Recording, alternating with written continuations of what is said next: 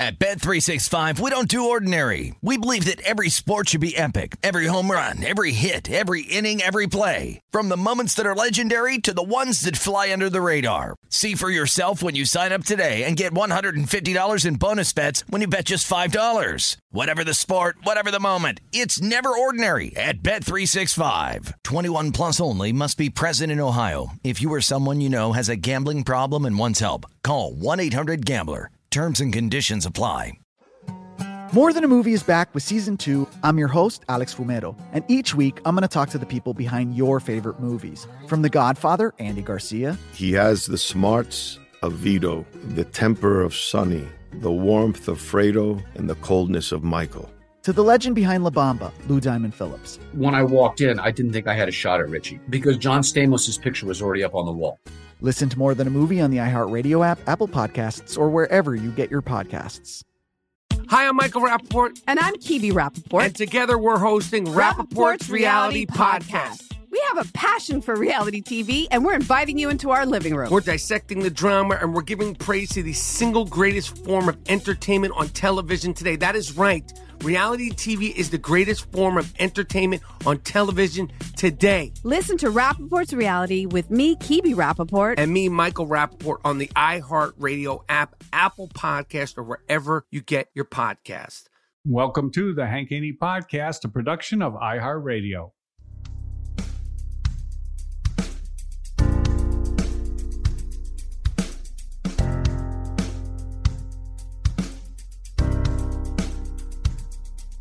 Gonna tell it like it really is. We know Haney doesn't give a Silencing critics, eliminate misses. 2 chips never accept on shoulders to get better.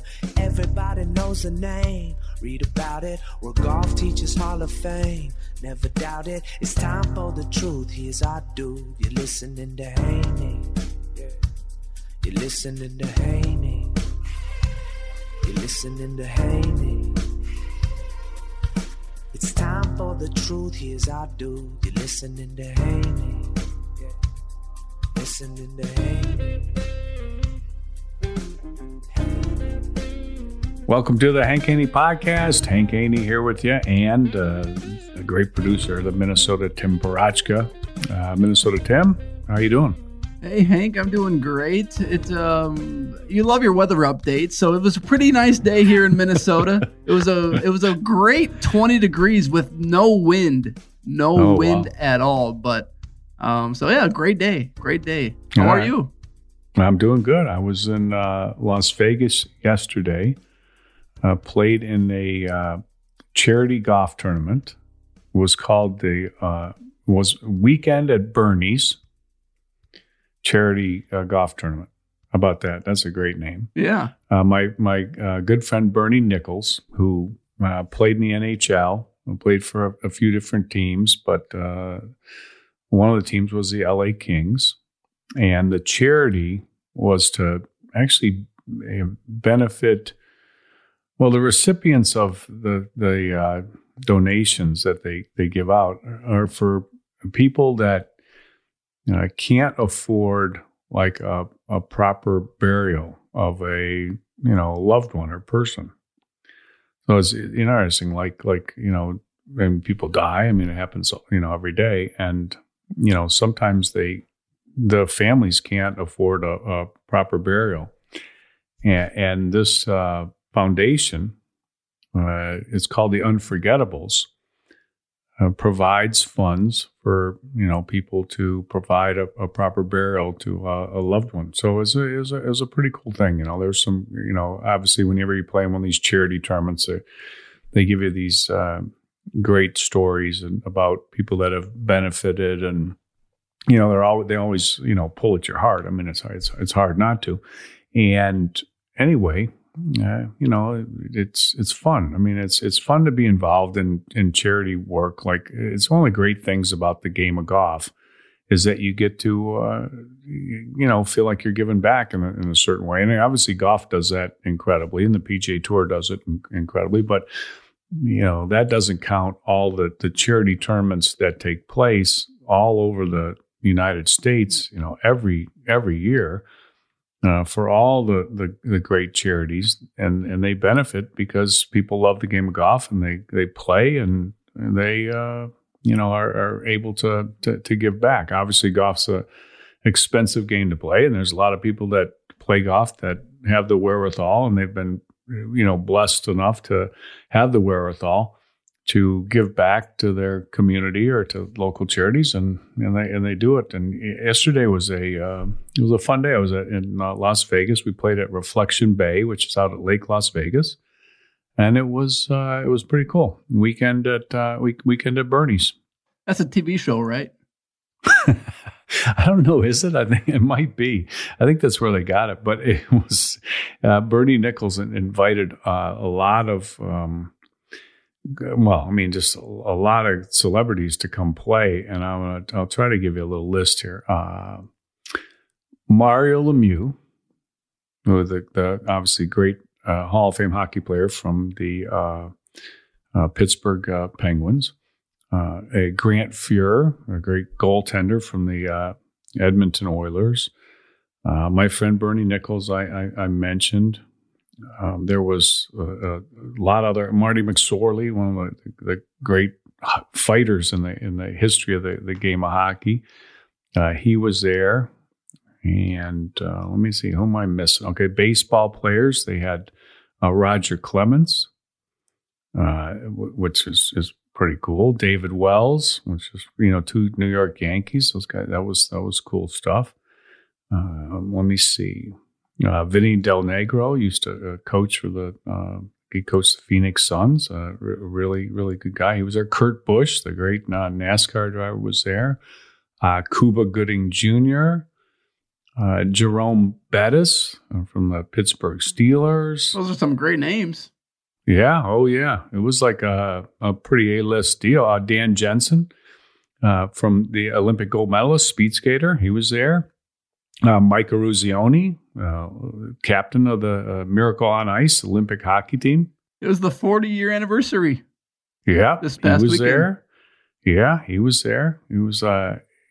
He's a great guy and a passionate golfer.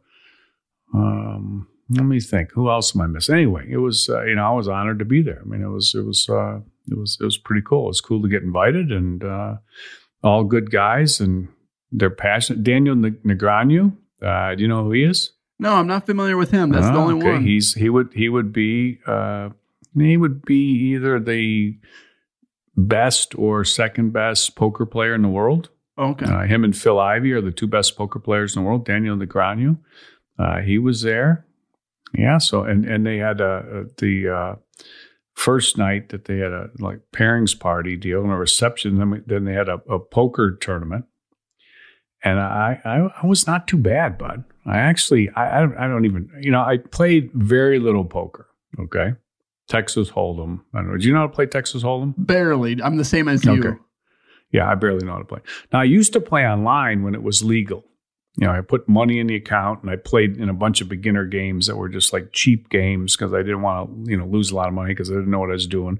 So when you play in those low games, those low limit games, you're playing against a bunch of beginners. So I did okay. But then when you start trying to play for a little more money, you're going to get killed because the guys really know what they're doing. And I barely know what I was doing. So this was years ago when I did that. They had that whole thing went up in smoke. And when the government made it illegal, which doesn't make any sense, but that's another subject. So then I haven't played poker since. So before I went there, I had to literally get online and refresh my memory of what you're supposed to do. So I barely know what I'm doing. So they have 12 tables set up, and there's I think how many people at a table. And this is how little I know about poker, but it seems like there's maybe 8 guys at the table, and there's 12 tables. So they had 96 people playing poker. I think that was right. And then what happens as players start to get eliminated, then they start consolidating the tables. And you get eliminated when all your cash is gone. You start off with a certain amount of money, and then when you lose it all, you're eliminated, and the winners are consolidated into a certain table. So Anyway, they had like 12 tables. I made it to like there was 3 tables left, and I was still in it. Oh, wow. Oh yeah. Like at the first table, I'm playing and there's like 2 guys that are professional poker players there. And I don't even know what I'm doing. Okay. But there's luck involved. You get the draw the cards, and then you draw the flop as the 4th card. Then you draw the river card as the last card. And I mean, I'm like, my first move was to push all in, because everybody said, look, if you don't want to be stuck here all night, just push all in. And if you lose it all in the first hand, you're out. So I do the all in. Well, next thing you know, I win. Now I got a big pile of chips. Okay. And now I'm thinking, okay, I'm not going to just try and lose them all, because I mean, I'm actually off to a good start here. And the next thing you know, I was winning some hands, and then I pushed all in a couple times, and I got like severely lucky. And anyway, I was hanging in there till the end. And then the table limits got real high. They keep bumping the limit up. And now your bets are really big. And then if you just have a couple bad luck hands or even one, you're pretty much gone. And I won a bunch of hands. And I mean, there was probably, I don't know, maybe like, 12 people left or something when I got eliminated. So I was like right down to the end. But then I was out, and I had no business being there. But anyway, it was fun. Yeah, and I enjoyed it, and then did that. And then we the next day we played. It was a windy day, really windy. And I did a little clinic first for everybody. They to raise money for the charity, the Unforgettables charity. We did a little clinic, and people signed up. And if they signed up and paid I don't know what they paid. They paid like $300 or $500 to come to my clinic, and just to everything was just to raise more money for charity. And then I did the clinic before, which was cool. Yeah, what's that entail, Hank? What is it? What is a clinic like yours? What is it? Okay, they had no driving range. So we set up out in front of on the 18th fairway, and they gave me some balls out there, and everybody just gathered around. And really, I had like 15 people, and I just talked. And my friend Bernie Nichols was there, and Mario Lemieux came and listened to, which I was honored. Mario Lemieux's one of the greatest hockey players ever. And he's a really good golfer too. I mean, like a really good player. I mean, like when he hits, he makes the sound. I mean, he can hit the ball. And he was there listening to my whole clinic, and I take everybody through the 3 keys to golf, which you've heard a million times, Tim. Eliminate your penalty shots, eliminate your 2 chips, eliminate your 3 putts. And then I, tell people how to fix their big miss, and I demonstrate a little bit and show them. And I had one guy that the night before, he goes, I've sliced the ball my whole life. And there's no way, you could fix my slice. Well, I mean, I didn't take this as a knock, but I don't think the guy had any idea who I was. Okay. But he's telling me I can't fix his slice. I'm like, but I can fix your slice. He goes, no, there's no way you can. I've had lessons, or you're not going to be able. You can't fix it. I've sliced my whole life. You can't. I said, bud, let me explain something to you. I said, I've been teaching golf for like 43 years. I've given over 65,000 golf lessons. I can fix your slice. Oh, no way you can fix my slice. I said, do you want to bet something that I can fix your slice? I mean, he goes, he reaches in his pocket. He barely got $100. He said, I'll bet $100. I said, well, I'm not even going to bet $100. I mean, I said, I'll fix your slice. Don't worry. As a matter of fact, I'm going to tell you this. I said, you've never hooked a ball in your life? He said, no. I said, okay. I will fix your slice in 1 shot. How about that? Wow. 1 shot, I'll fix your slice. No, you can't fix my slice. You got to have kahunas to say that there. That's nice. I mean, it's not that. But listen, when you slice, the club face is open relative to the path of the swing. Meaning, if you're a right-handed player, the path of the swing is going too much to the left, and the club face is pointed too much to the right. So all you have to do is figure out a way, any old way, to get the face to point more left at impact and the path to be more right at impact. You do those two things and you fix the slice, period, end of story. So this guy gets up there and he takes his, okay, I said, let me see what you got. Well, first off, I explained to him about his driver. I said, your driver is probably not like set up correctly for you. That's number one. Because you're kind of a tall guy. How tall are you? He says, I'm like 6'2". I said, all right, you need a more upright driver. And then you need to set the driver with a higher loft. And I said, what loft to use? He said 9 degrees. I said, that's not enough for somebody that slices.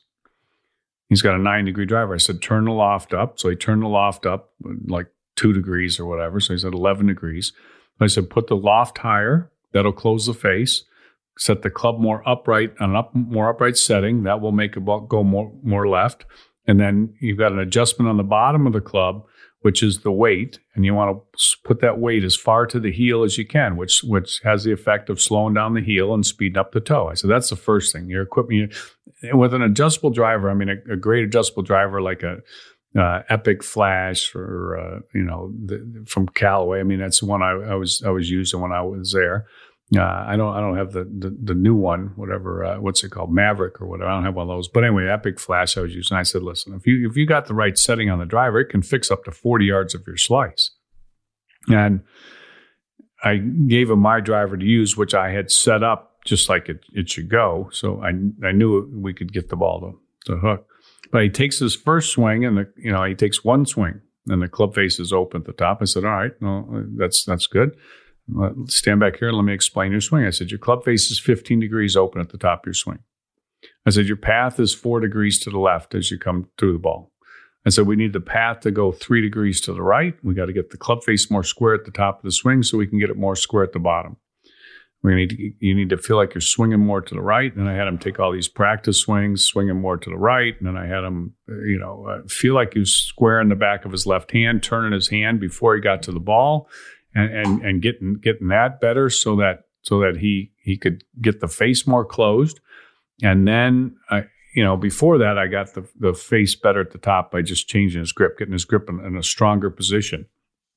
And sure enough, he hits the first ball. And because I had like boasted that I would, get him to hook it in one shot. The first one, and I'm thinking to myself, okay, no matter what, I'm going to overdo this. And he snap hooks this thing right into the lake. But he hooked it. And Mario Lemieux yells out, he said, it hooked. And, I thought, okay, you're right about that. But everybody that could see that, hey, that's a better, result. Like I always say, the road to good golf does not go through a slice. You go from slicing to hooking to good golf. And this guy had sliced his whole life. But the reason I went to the left too much is that he was swinging to the left still. So I kept getting him to swing more to the right, more to the right, close the face earlier. Feel like you're turning your left hand before you get to the ball. Strengthen your grip, ease up on your grip pressure. You ease up on your grip pressure, it's easier to release the club and get the back of the left hand square. And this guy was, hit good shot. First time every ball was drawn, every single ball. He drew every single ball he hit. He'd never drawn a ball in his life. So I see him afterwards, and he gets done, and I said, "Did you eat your words today about me not being able to fix your slice?"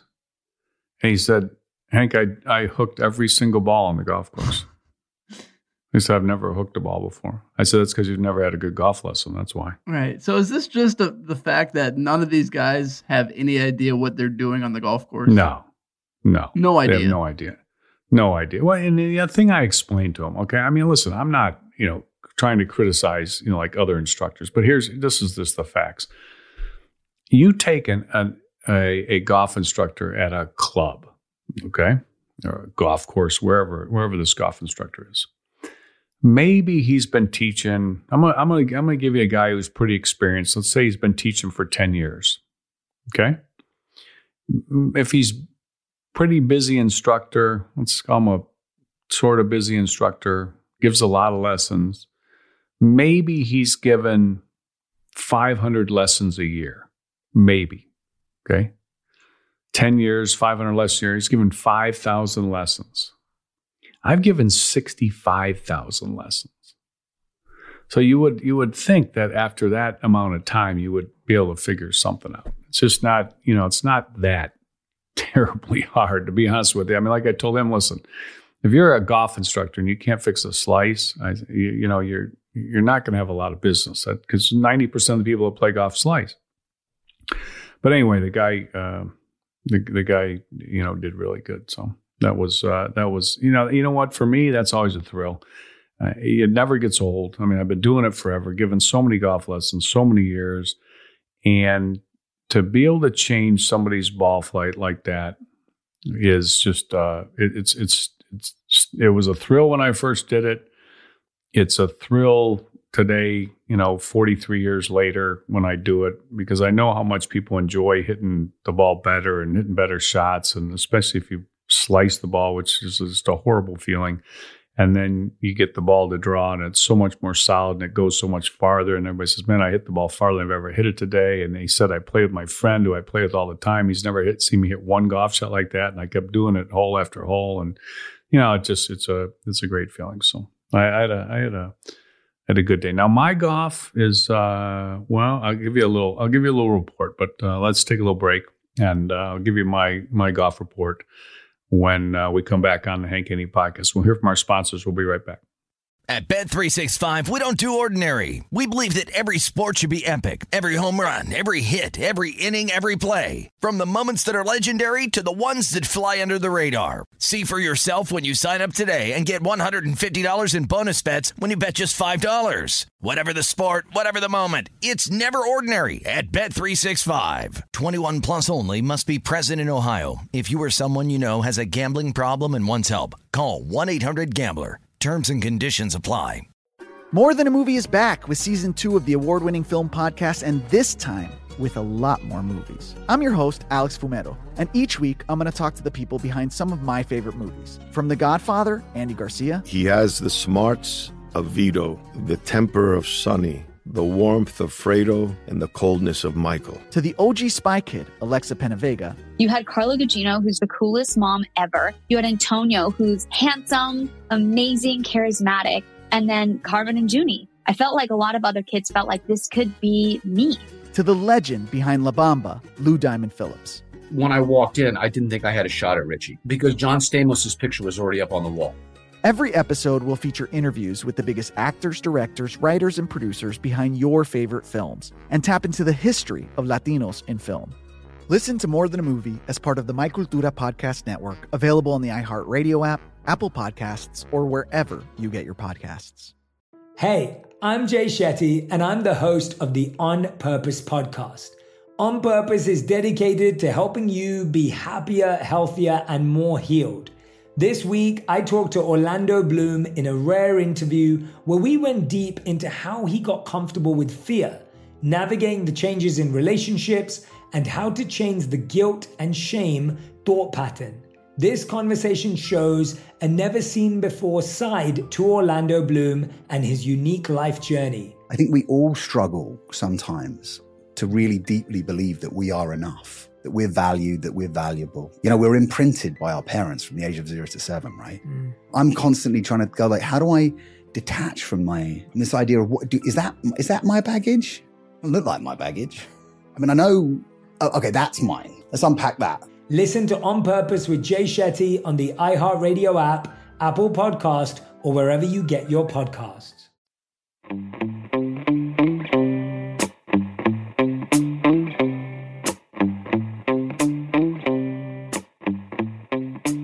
All right, Tim, you want my golf report? Yeah, let's hear it, Hank.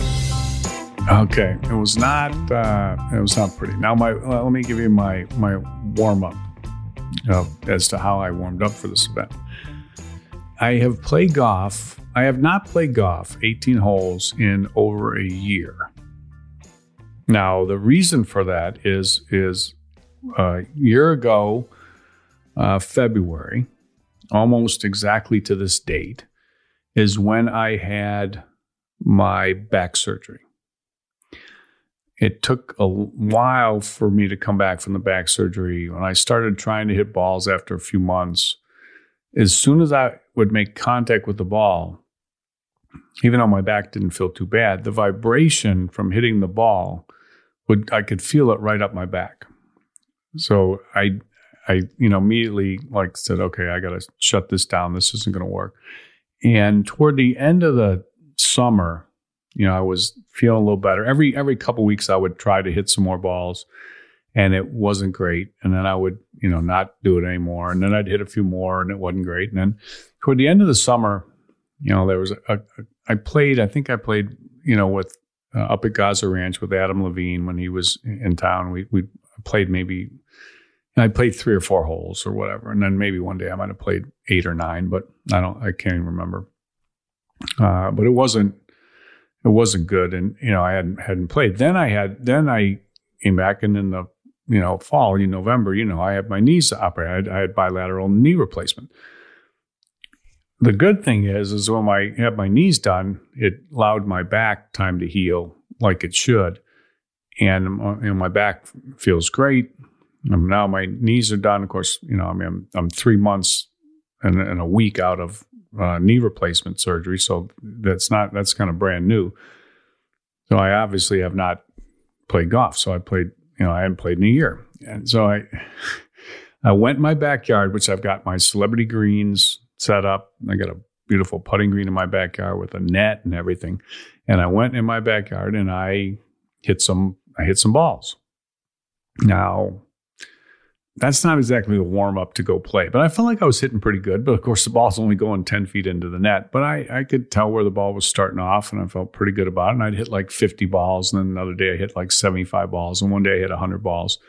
Usually I was hitting 8 or 9 iron, and then the last time was last Saturday or what, I hit some drivers in my backyard, and I felt pretty good. And then I said, okay, I got to go test this out. So on, I think it was like Sunday, before I went to Las Vegas, I went over to Arizona Country Club, where I'm a member, and I hit balls on the driving range for like 45 minutes. And I hit them pretty good. I was not announcing they were going that far, not relative to, I kept looking at the yardage markers and the laser and trying to figure out how far I was hitting the ball. And I'm like, oh my God, is that as far as I'm hitting the ball? So, but it is what it is. And I wasn't hitting it too far. I sure don't want them rolling the ball back based on the distances I was hitting. But I hit it pretty good. So I got out there, okay, to Reflection Bay. Right. And this is a nightmare for somebody like me with, because I got, new knees, I got the back, I got the, so I'm a little stiff. Okay. Now it's a 30-minute car ride out there from the hotel. I'm a little stiff. It's about 48 degrees. The wind's blowing 20 miles an hour. I'm a little stiff. Okay. Well, there's no driving range. And it's a shotgun start, and I'm playing with I've got 4 guys and me, so I'm the pro guy. And we're playing a scramble. Now, you know what a scramble is. Everybody hits off everybody hits off the tee, and you pick the best one. You go up to where the ball is, you hit the best one from there, and you just continue on like that. Right. Yep. So it's good because there's no pressure. You're not technically posting your own score, but then again, you don't want to embarrass yourself. So I get up on the first hole, and I hit drive right down the middle of the fairway. Now, I don't know the course. It seemingly was a very short hit, I thought. But it was down the fairway, and we used my drive. But I was not I thought, if I was back in the day, this would be like 50 yards short of where I could be. But anyway, I'll take it. It was straight. And then I got up there on the fairways were really tight lies. And it's like not my favorite shot, tight lie fairway. So I got a wedge off a tight lie, and I hit it in there like 8 feet from the hole, and I made birdie. Okay, so that was my first hole. So that's a good start. Yeah. Now, after that, I proceeded to almost lose every ball in my bag. What? My driver was so bad. At one to the right, all the rest were hooking. Left shots, and it was not pretty. Oh my God, it was awful. I mean, it just was like, I thought, I don't know if I brought enough ammunition. I'm running out of balls, but it wasn't. But at the end of it, I hit some good shots. I hit a couple good irons, toward the end. There was a hole in one hole for $50,000. I hit that thing right at the flag, but it went too far. I was thinking for a second, this was looking good. And then, it was a little too far. I probably missed club because I hadn't hit a shot solid all day. So I when I did hit one solid, it went too far. But I made some putts. So at the end, I ended up making like 4 birdies. That's pretty good. Pretty much. That was good. That would be good for any day, to be honest with you. So that part. But I made a couple bombs with the putter. And, that was okay. So, I mean, overall, a lot of bad shots. I hit a pitch shot on one hole out of the rough. And I felt like I made the right amount of swing. And it comes up like 30 yards short. And I look at my club, and the mark on top of my club, my wedge, my Callaway Sure-Out wedge, I've got a grass mark that's like 4 grooves from the top of my club. I hit it so far on top of the club that it just went nowhere. 0. Came up short. But I had a few shots, but I made some putts. Oh man, I made some putts. I made a 55 footer on 17, and I made like a 50 footer on 18, back to back. That's a lot of fun. Oh yeah, I made some putts. But here's the thing, okay, about scrambles. When you're putting, like I putted last on the scramble. Okay, so there's 5 guys on the scramble, and I putted last. Well, I'm not the best greens reader. I'll have to say that. I try to employ the aim point a little bit, feeling the slope with my feet, but I'm not great, and I haven't practiced the aim point a lot. I love it as a learn to read the greens deal, but I'm not good at it. I need to practice it more, and I just don't read greens very good. But when you play in a scramble, what you should do is put your best putter last. And since I was a pro, I'm gonna go last because I haven't played, but even having not played, I'm still the best putter. And what you do is you get to see everybody else putt first. So the way you should do it, like when if you're ever playing a scramble, you put your higher handicap players first, and then your best putter last. And then that way, you can figure out exactly which way the putt breaks before the best putter gets to hit. Well, so when I'm putting, I've watched 4 guys putt before me, and I should pretty much know exactly which way the ball's going to break and how much.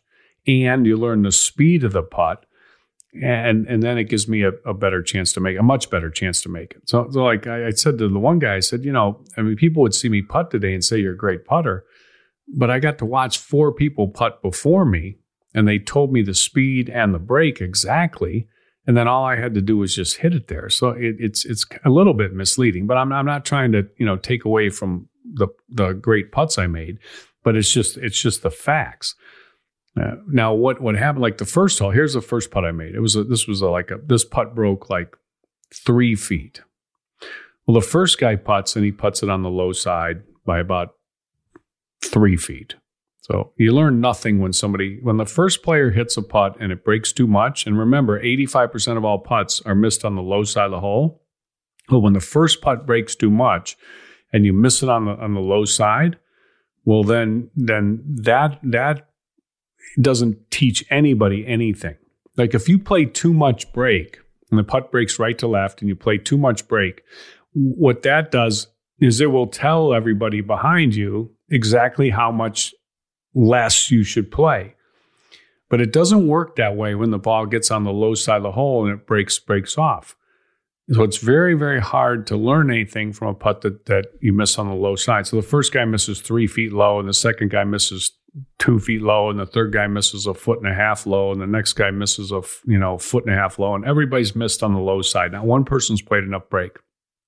So I got up there and I thought, okay, this is what I'm going to do. I'm going to do what I tell people to do. And I tell people 85% of all putts are missed on the low side of the hole. So what you need to do is play more break than you think. But I didn't know how much more to play. I just knew that I need to play a lot more than those guys played. So I said, okay, They aimed here, and I'm going to play. You know what? It looks like I should play it here, a little more break. But you know what? Every single person's missed on the low side, and I don't want to miss on the low side too. So what I'm going to do is I'm going to play way more break. And when you play more break, instinctively, when you're playing a ton of break, instinctively you're going to hit it easier, because when you hit it easier, it will break more. And you have to have dead weight to the hole. In other words, just put it exactly to the hole in order for maximum break to go in the hole. This is something Peter Kostis always used to point out on CBS when he was on there, and you could actually learn something. So I played what I thought was too much break, but I hit it a perfect speed. And that's the best way to putt on fast greens. It's the best way to putt on greens where it's going to break a lot. And sure enough, I made this putt. I just, it was like a 30-footer, and it was right to left, and I just played a ton of break. And, it was just kind of a guess because I didn't learn anything from the guys in front of me. And then the rest of the day, I was kind of coaching everybody up, and I told them, just play more break than you think, play more break. And even I felt like, okay, the first couple of guys are not very good putters. They're probably going to miss anyways. But if they play too much break and they hit it too hard, which they do, so they played too much break, they hit it too hard, the ball's going to go by the cup. But then I would watch and see if it broke enough, even if it was 8 feet by the cup or 10 feet by the cup. But if it eventually had turned enough where it would have gone in, then that tells me that putt would go in if it was the correct speed.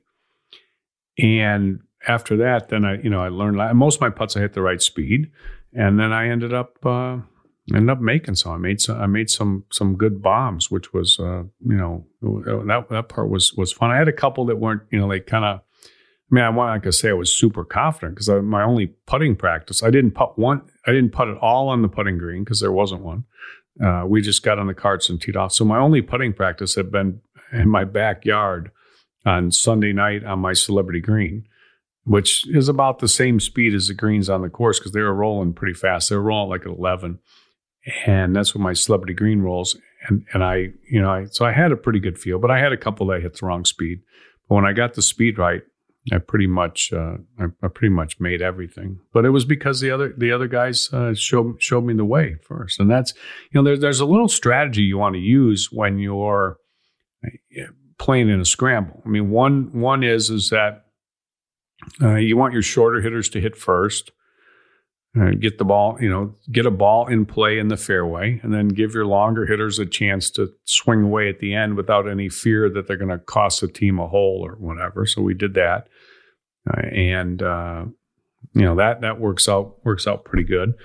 And that's one strategy. And kind of the same thing going with irons going into the green. I mean, you want to, let the higher handicap players go first, and if they happen to get lucky or whatever, then it takes a little pressure off the other guys, the better players. And the other thing is that even if the higher handicaps don't hit a good shot, I think the better player wants to know that the pressure's on them.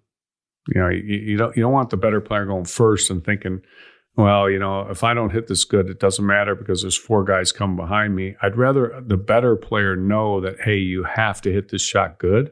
Now, maybe sometimes the guy, it chokes a little too much, but in general, it would be better to know, if you're a better player, to know that you had to hit a shot. So that's kind of the strategy, and it goes all the way through the green. But I coached up my guys in my group, helped them sometimes out of the sand trap.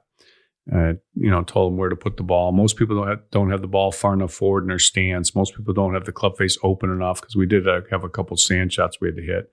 And I coached the guy into into a decent shot, which I felt like I could do. And then I putted pretty good. So I had some, I had some good holes that where the birdie was pretty much mine, and I felt good about that. My driving needs a little work. Although I did kind of like 3/4. This is how little in touch I am with playing golf. Like after about 15 holes, I realized that you know what? I changed all the settings on my driver. This was so stupid. I'm like, it took me 15 holes to figure this out. After 15 holes, I figured out that I had changed all the settings on my driver to be able to hook the ball, because the guy that I was telling you that I gave the lesson at my clinic. So I had the loft increased. I had the which closes the face. I had the weight all the way on the heel, which closes the face. I had the club set on a more upright setting. I had all these things adjusted for this guy to not slice it. And I forgot to change it back for myself. And then when so I finally changed it back, which of course technically you're not supposed to do. It's like illegal. So I guess we could get disqualified, but we ended up shooting. It was the wind was blowing like 25 miles an hour. This place is called Lake Las Vegas, Reflection Bay. And there were literally white caps on the lake. Yeah, wind was blowing so hard. But after 15 holes, I changed the settings back on the driver. We ended up shooting like, I think we shot, what did we shoot? 6 under on the first four. We shot 10 under par. I think we finished like, I think 13 under one. So it was like typically in a scramble, it might be 18 under, but it was such a tough day that like, I think 13 under one, we shot like 10 under. So we were like upper third, or, I don't know, maybe we finished fourth or something, or second or third. I don't know where we finished, but I knew we didn't win.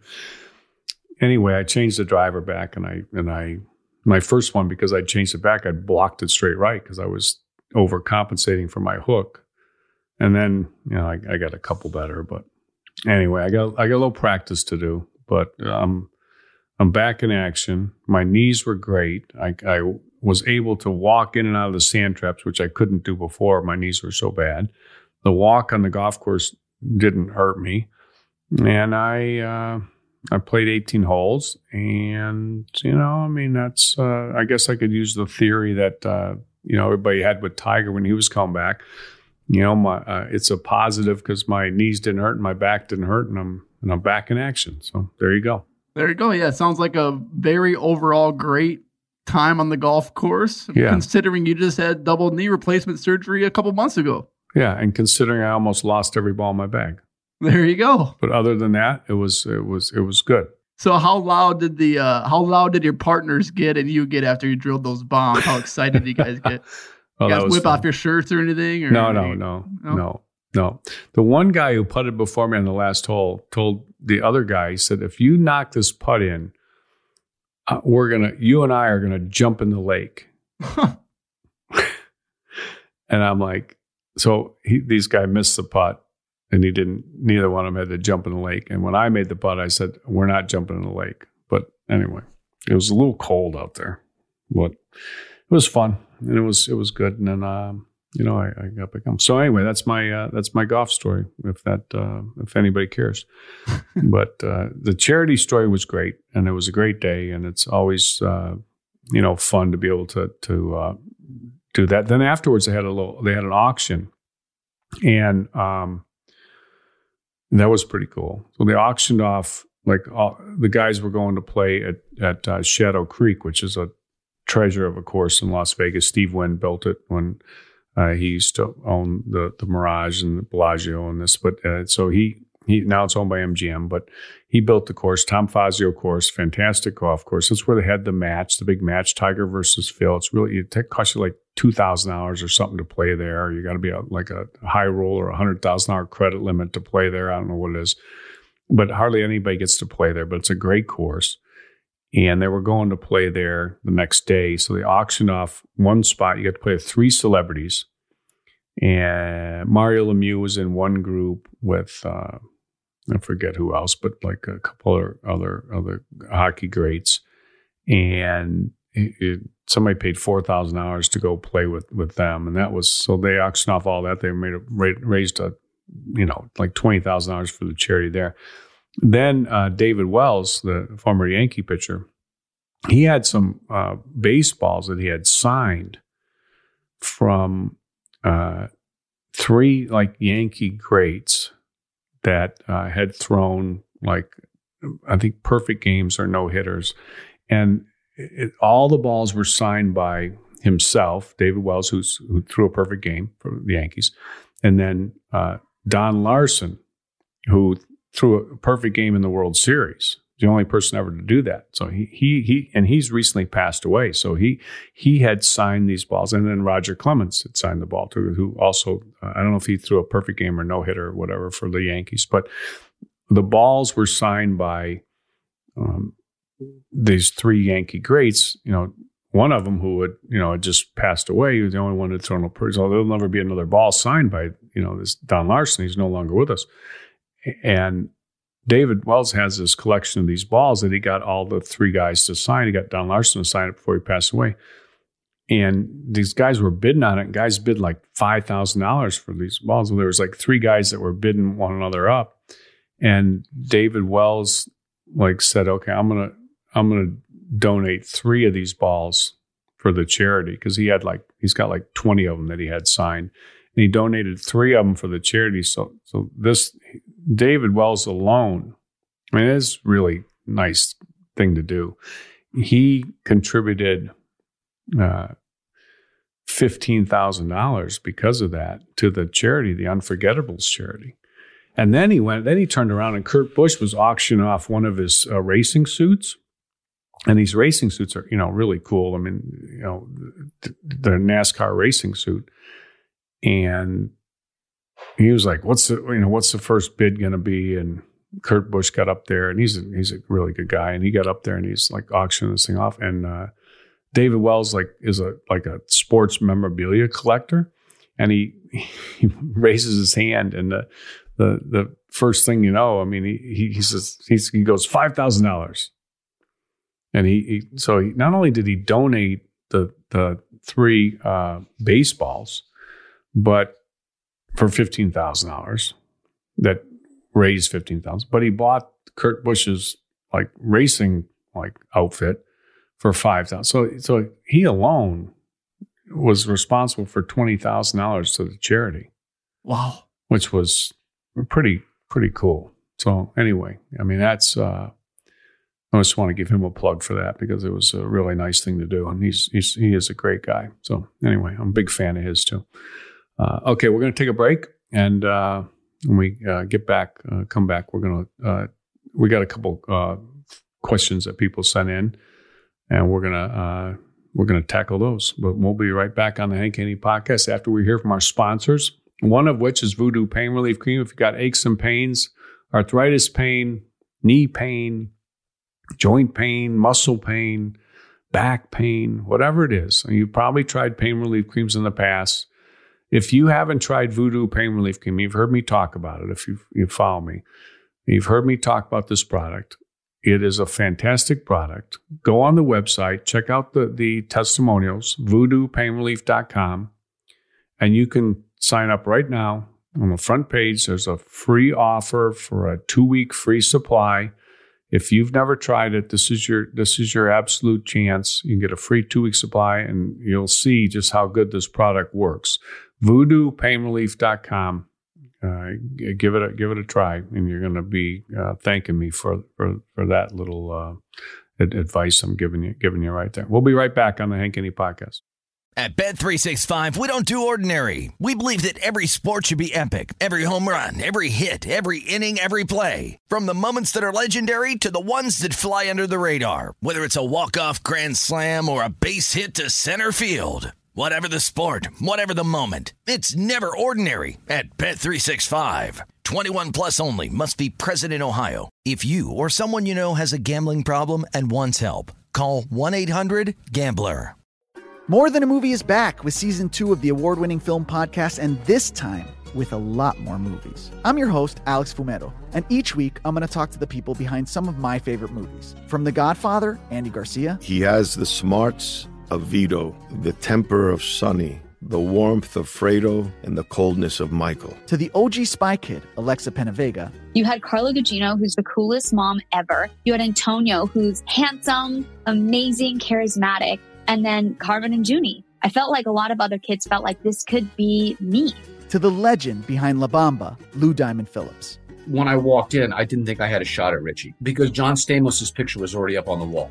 Every episode will feature interviews with the biggest actors, directors, writers, and producers behind your favorite films and tap into the history of Latinos in film. Listen to More Than a Movie as part of the My Cultura Podcast Network, available on the iHeartRadio app, Apple Podcasts, or wherever you get your podcasts. Hey, I'm Jay Shetty, and I'm the host of the On Purpose podcast. On Purpose is dedicated to helping you be happier, healthier, and more healed. This week, I talked to Orlando Bloom in a rare interview where we went deep into how he got comfortable with fear, navigating the changes in relationships, and how to change the guilt and shame thought pattern. This conversation shows a never-seen-before side to Orlando Bloom and his unique life journey. I think we all struggle sometimes to really deeply believe that we are enough, that we're valued, that we're valuable. You know, we're imprinted by our parents from the age of 0 to 7, right? I'm constantly trying to go like, how do I detach from this idea of is that my baggage? It doesn't look like my baggage. I mean, I know, okay, that's mine. Let's unpack that. Listen to On Purpose with Jay Shetty on the iHeartRadio app, Apple Podcast, or wherever you get your podcasts.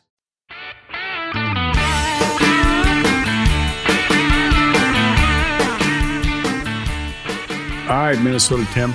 We got a couple of questions from our listeners. What do you got? Yeah, so we teased this last podcast. You answered Jordan's question about Tigers putting, and so we got some CBS ones that called in last week that we haven't got to yet. Okay, and we definitely need to hear your thoughts about this one. We got a couple to react to. I'll just play them back to back right away, and then I'll let you react to both of them. Chris in Atlanta, this is ridiculous. This freaking CBS telecast is absolutely absurd. You know what they need to get in there? They need to redo the whole thing, and they need to get someone fiery in there. Young, like Pat Perez, like you guys said, youth movement, and you go with 60-year-old Davis Love III. Get someone fiery in there. Get a young teacher. Get Yankees in there. Pay him whatever. This is a more of what we're watching every week. Unbelievable. Disgusting. Vanilla. That's why the tour will never survive after Tiger's gone. All right, Hank. Screw it. Let's just hear your reaction after that one. Oh, boy. Well, I mean, we've been talking about this. I mean, we've been talking about how golf needs to get something going. I mean, this is it'll survive and things will evolve and it'll get better and they'll have telecasts that are hopefully better. You know, one of the things I like about this Premier Golf League that the CEO said, and what's his name, Andy Gardner? Yes. Okay, he said that they're talking about they would have like everybody would be televised, and you might even have different announcers and different announcer styles for different players. You know, maybe like if you're announcing one team or whatever, you might have a real like, you know, hip announcer announcing one team, and you might have a different style announcer announcing another team, which is really a cool idea. But yeah, what they got going on is a little, well, it's not a little vanilla. It's really vanilla. I don't know what they were thinking. I know, listen, they're listening to everybody talk. They're not out there like defending themselves. Look like a couple, Frank Nobilo was, but I don't hear a lot of defense. I think they know that they got an issue. This thing hasn't worked out too good, whatever they got going. I don't think Pat Perez is probably going to, be sitting in the 18th tower. They have this formula that they follow. And the formula is you're going to get a major champion to be an announcer. That's what their deal is. It's a former major champion to be an announcer. Now, okay, who are they going to get to do this? If you can play and still play, and you're 50 years old or whatever, you're gonna play on the tour. If you can still play and you like to play, and most people do, but if you can still play, you're going to play the Champions Tour. I mean, that's just a given. So now they have to find, because of their formula, They have to find a former major champion who, for whatever reason, can't play still. Well, that means that the former major, and they need a job, and they want a job, and they're a tell it like it is kind of person. Well, how many people are there like that? I mean, Johnny Miller was like that. But see, Johnny Miller had no inkling to play on the Champions Tour because he couldn't putt. He had the yips. And he didn't want to go out there and just torment himself. Great ball striker, but he struggled with putting. I mean, the last tournament when he won at Pebble Beach, I mean, he yipped it all around there. I mean, I know he won. It was great and everything, but that's tough to take if you're a great champion like him. So, he's a perfect guy to do it. Faldo, same thing. Not good with the putt. Okay, so he's in the booth. And then you got look at the Golf Channel, a Champions broadcast, Lanny Watkins. He couldn't play anymore because of his injuries. He had, bad back and injuries, so he couldn't play. So you've got to get somebody that will tell it like it is, that either can't play anymore because of an injury or can't play anymore because of the yips and bad putting. It's just it's a small group they're picking from.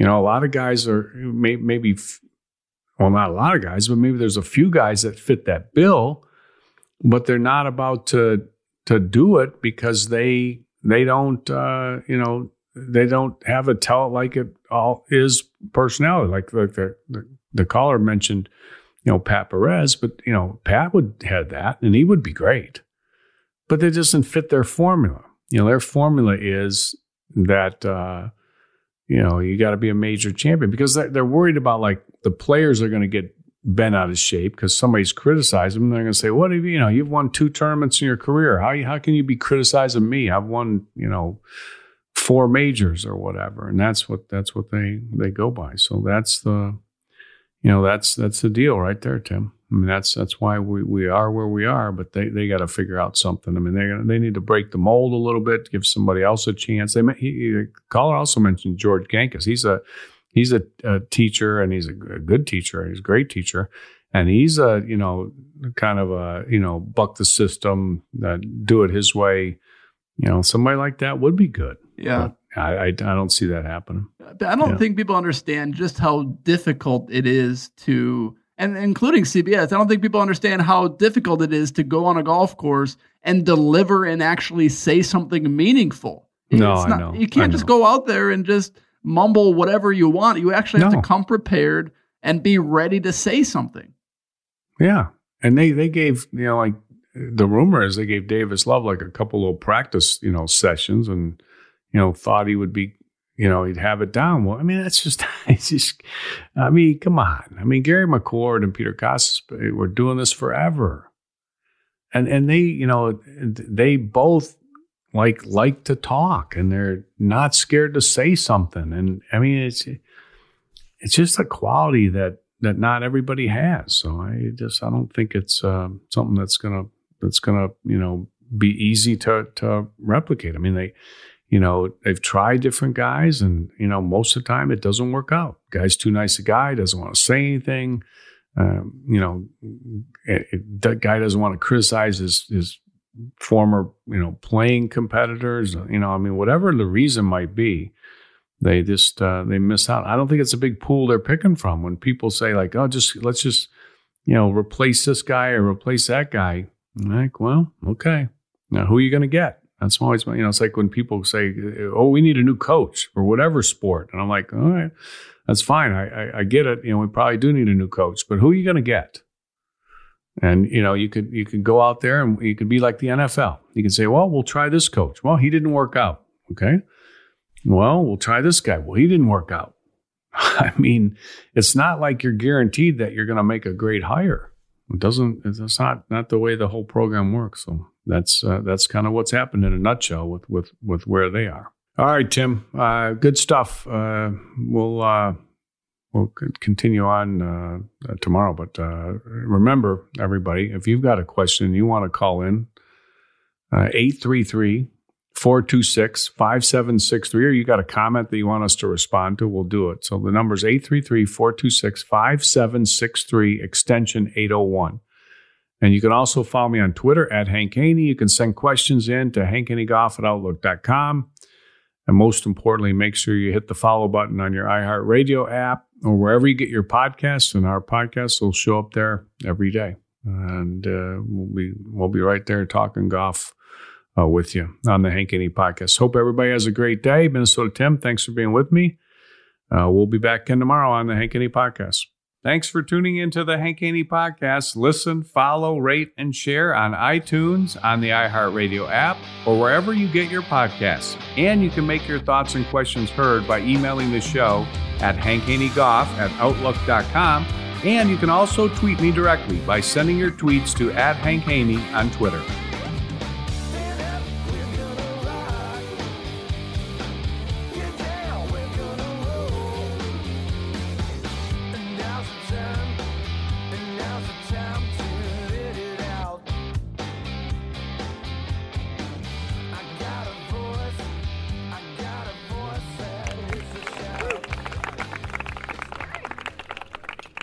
The Hank Haney Podcast is a production of iHeartRadio. For more podcasts from iHeartRadio, visit the iHeartRadio app, Apple Podcasts, or wherever you listen to your favorite shows. At Bet365, we don't do ordinary. We believe that every sport should be epic. Every home run, every hit, every inning, every play. From the moments that are legendary to the ones that fly under the radar. Whether it's a walk-off grand slam or a base hit to center field. Whatever the sport, whatever the moment, it's never ordinary at Bet365. 21 plus only. Must be present in Ohio. If you or someone you know has a gambling problem and wants help, call 1-800-GAMBLER. More Than a Movie is back with Season 2. I'm your host, Alex Fumero. And each week, I'm going to talk to the people behind your favorite movies. From The Godfather, Andy Garcia. He has the smarts of Vito, the temper of Sonny, the warmth of Fredo, and the coldness of Michael. To the legend behind La Bamba, Lou Diamond Phillips. When I walked in, I didn't think I had a shot at Richie because John Stamos' picture was already up on the wall. Listen to More Than a Movie on the iHeartRadio app, Apple Podcasts, or wherever you get your podcasts. Hi, I'm Michael Rappaport. And I'm Kibi Rappaport. And together we're hosting Rappaport's Reality Podcast. We have a passion for reality TV, and we're inviting you into our living room. We're dissecting the drama, and we're giving praise to the single greatest form of entertainment on television today. That is right. Reality TV is the greatest form of entertainment on television today. Listen to Rappaport's Reality with me, Kibi Rappaport. And me, Michael Rappaport, on the iHeartRadio app, Apple Podcast, or wherever you get your podcast.